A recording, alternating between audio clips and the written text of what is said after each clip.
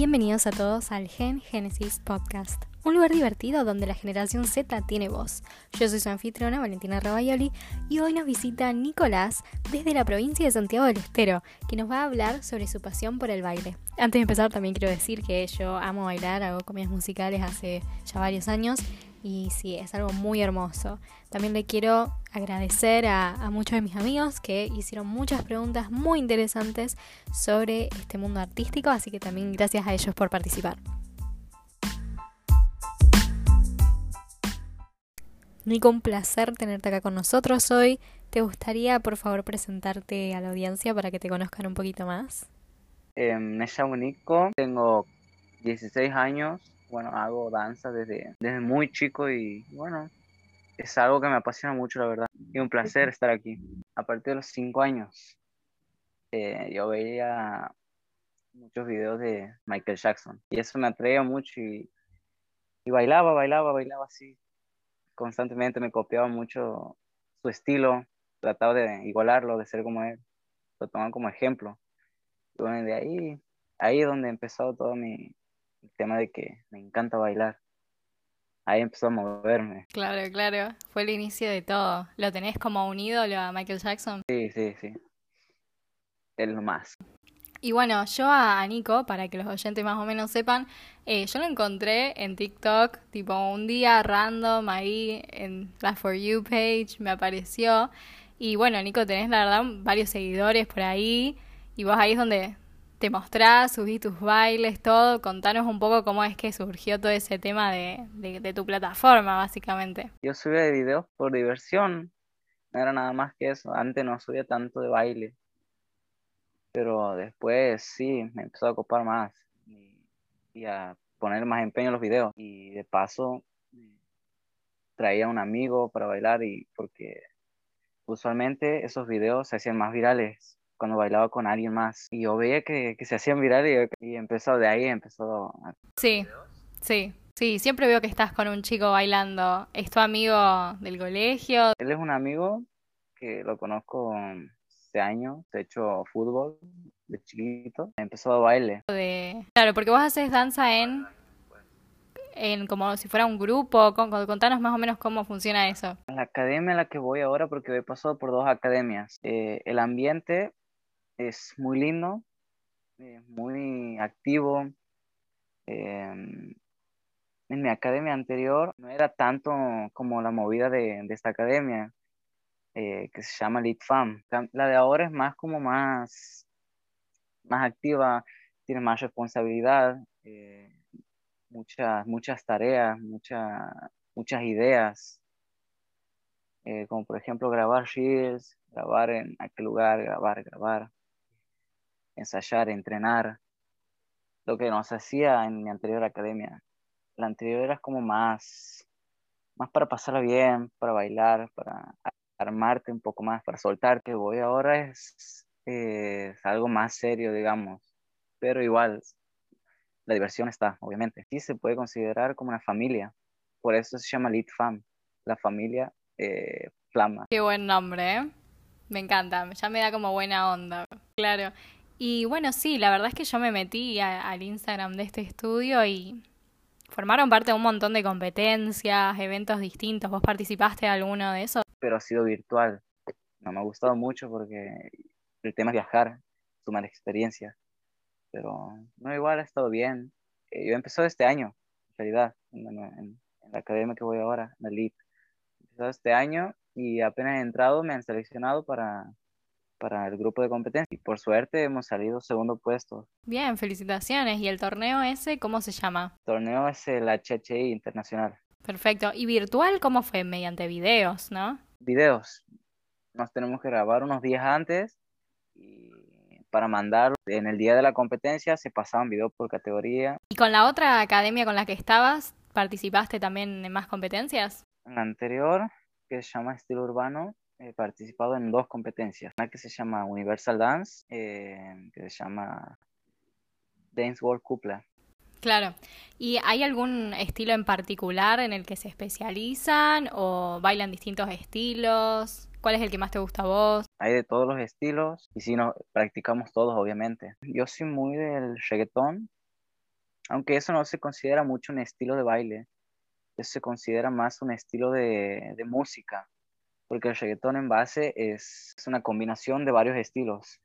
Con música, el estilo de reggaetón sería. Yo creo que me voy mucho por el popping, que sería lo que bailaba Michael Jackson, o sea, popping Young, Non-Stop, Dito, no sé si lo conoces a Dito. ¿Con rulos? Ay, sí, la he visto. Sí, sí. Ah, claro, claro. ¿Y el estilo ese como que es medio como robótico o cómo sería? ¿Cómo lo definirías? Sí, es robótico y es muy de control del cuerpo y fluidez también en el cuerpo. Ponerle una onda, una wave, a las dips que son como contracción en todo. Y Claro. después está el baile del robot, obviamente, eso también es como son ramas del popping. Muy bien, muy interesante, lo voy a buscar después de la entrevista. Relacionado a más que nada este podcast, lo escucha gente de no solamente de Argentina, sino también de otros países. Así que me gustaría que nos cuentes un poco, a ver, yo vivo en Santa Fe, no vivimos en la misma provincia, así que si te gustaría contarnos un poco sobre cómo es todo el tema de la danza en Santiago del Estero. Porque, por ejemplo, acá en Santa Fe hay, no sé, hay eventos, por ahí no hay tantas competencias, pero hay como muchos eventos, muchos talleres callejeros, cosas así. ¿Cómo es en Santiago del Estero? Está, pero no está. Hay academias, muchas academias, pero no hay competencias y eventos hay, pero sí o sí tenemos que buscar un evento. La mayoría de veces nosotros tenemos que pedir estar en ese evento porque de invitarnos así, no. Después del Día de la Danza, obviamente, que hay aquí en Santiago y se celebra. Aquí si te quieres dedicar o vivir de la danza, tienes que esforzarte el doble, creo yo, el triple. ¿Y a vos te gustaría dedicarte más profesionalmente en el futuro a la danza o lo tomás más como un hobby? No, no, quiero dedicarme. O sea, busco, esa es mi idea. Y no es mi idea quedarme aquí. Yo quiero irme de Santiago. Y mejor si es otro país, pero si se puede, hasta otra provincia. Sí. Eso vamos que se puede, todo se puede, con esfuerzo, dedicación. Me gustaría que nos cuentes un poco sobre si alguna vez pasaste por un tipo de situación que te hizo sentir o incómodo o insuficiente a la hora de bailar. O sea, no sé, ya sea relacionado a, no sé, enfrentar algún tipo de estereotipo o cualquier situación así que no te hizo sentir de lo mejor, por así decirlo, relacionado al baile y cómo la afrontaste. Antes, cuando iba a estilo urbano, yo lo veía a este estilo que se llama Vogue o Femme Style, como un estilo que no era para mí, es muy femenino, es muy delicado y a mí antes me daba mucha vergüenza porque, no sé, cuando era chico pensaba que mis papis me iban a pensar otra cosa, no sé, cosas que me pasan por la cabeza, pero al día de hoy, el estilo que baile no te define la persona, es danza, o sea, ahora lo bailo, lo practico, lo hago sin vergüenza, cambiando los pensamientos, diciendo no, che, no tiene nada de malo, que piensen lo que quieran. Yo voy a bailar porque así, si me hace feliz, bueno, ya fue, me hace feliz. Buenísimo. Bueno, y ahora vamos a pasar a un segmento especial que tiene este podcast, que yo lo llamo el mito desmentido. ¿Por qué? Porque vamos a estar analizando algunas preguntas o algunas opiniones que tiene la gente relacionadas a este tópico de la danza, que hicieron específicamente para vos. Así que, bueno, te hago la primera pregunta, que dice lo siguiente. ¿Tuviste alguna vez alguna lesión o algo externo que te impidió bailar por algún tiempo? Y si es así, volviste, o sea, ¿cómo volviste? ¿Volviste sintiéndote full, 100% o como que te costó retomar? Sí, he tenido una lesión que ha sido en la cintura, un lugar lumbar, músculo aquí atrás. Y eso no me ha dejado bailar por 3 meses. Al kinesiólogo, he estado hecho toda esa terapia y al final, cuando he vuelto, 3 meses después, no, me sentía duro.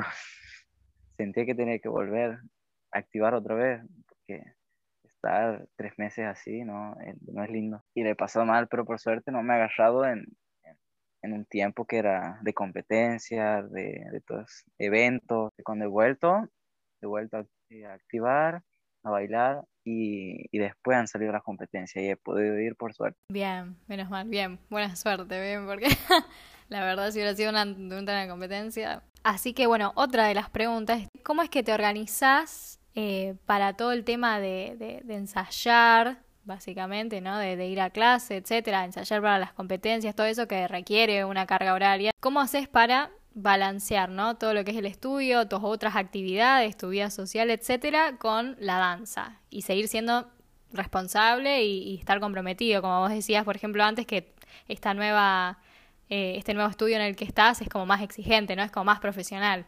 La verdad que yo un poco más al baile que a todo. Al estudio le dedico, pero no con el mismo entusiasmo, no con las mismas ganas. Yo, este es mi penúltimo año, quiero pasar, y si se me aprieta mucho, yo me voy a balancear más por el estudio, así ya me desocupe, pero ahora en estos momentos, a partir de este mes, empiezo de nuevo a tomar los talleres de reggaetón, de, de street y de fem, que son los martes y jueves, o sea, solamente voy a ir los martes y los jueves, pero tengo que ir desde las 3 hasta las 10 de la noche.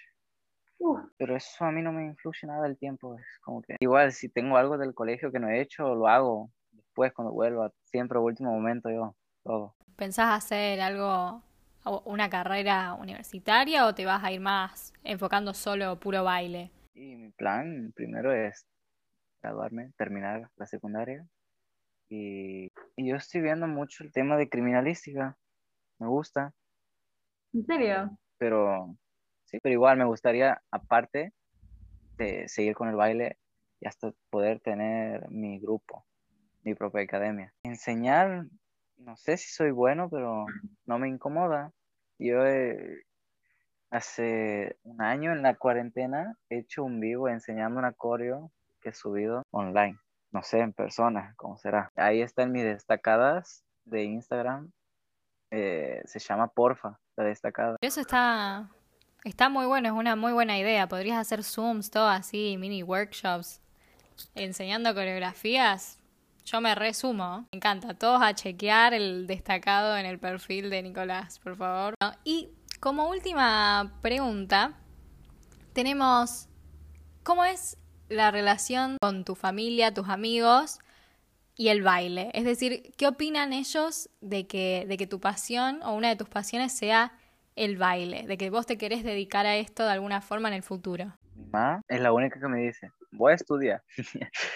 Estudia y de ahí, fíjate, pero estudia primero. Mi papi es el que me dice que si yo quiero dedicarme a eso, quiero vivir del baile, que aquí es muy difícil que lo consiga, que tengo que tener mucho esfuerzo, mucho empeño, dedicarle todo mi tiempo a eso. Pero lo toman muy bien toda mi familia el tema del baile. No siento ninguna sensación de mala energía, ni de comentarios malos. Buenísimo, bueno, eso es muy valioso, porque no a mucha gente le pasa. Bien, ahora Nico, palabras finales, contanos. Que para los que no se animan a bailar por vergüenza o por algún problema, por comentarios malos, por negatividad, por todas esas cosas que bajan el autoestima, se animen y prueben y que no se dejen llevar por lo que digan los otros. Si a vos te gusta bailar de esta manera, que lo hagas. Si te hace feliz y no haces daño a nadie, hacelo. Porque yo estoy seguro que tus papás, vos guíate de los que te apoyan, no de los que te andan criticando tus espaldas. Te llena de alegría, de energía. Tus sentimientos los puedes transmitir a otras personas, obviamente buenos. Que tengan confianza en sí mismos. Nada de vergüenza, nadie empieza sabiendo. Si les gusta el baile y si quieren probar, prueben. Y no, y que no queden con, en la primera clase, no les ha salido algo o se sienten así como que duros, que sigan intentando, porque el baile, así como cualquier cosa que pruebes, lleva su tiempo y dedicación. Totalmente. Ujú.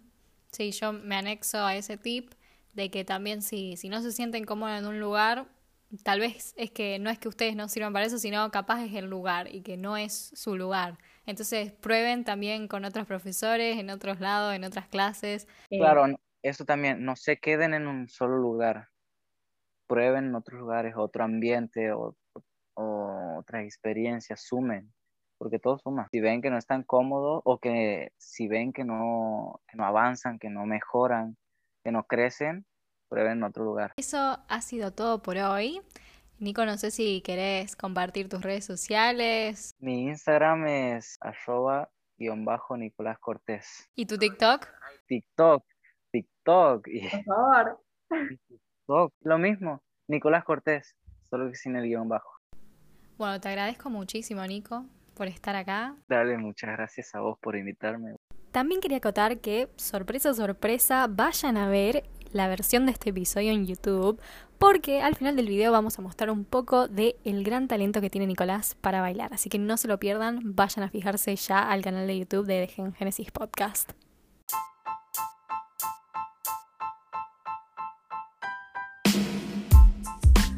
Hemos llegado al fin del episodio número 5 del podcast. Quería agradecerte por quedarte a escucharlo hasta el final y también a Nico por sumarse en esta gran propuesta.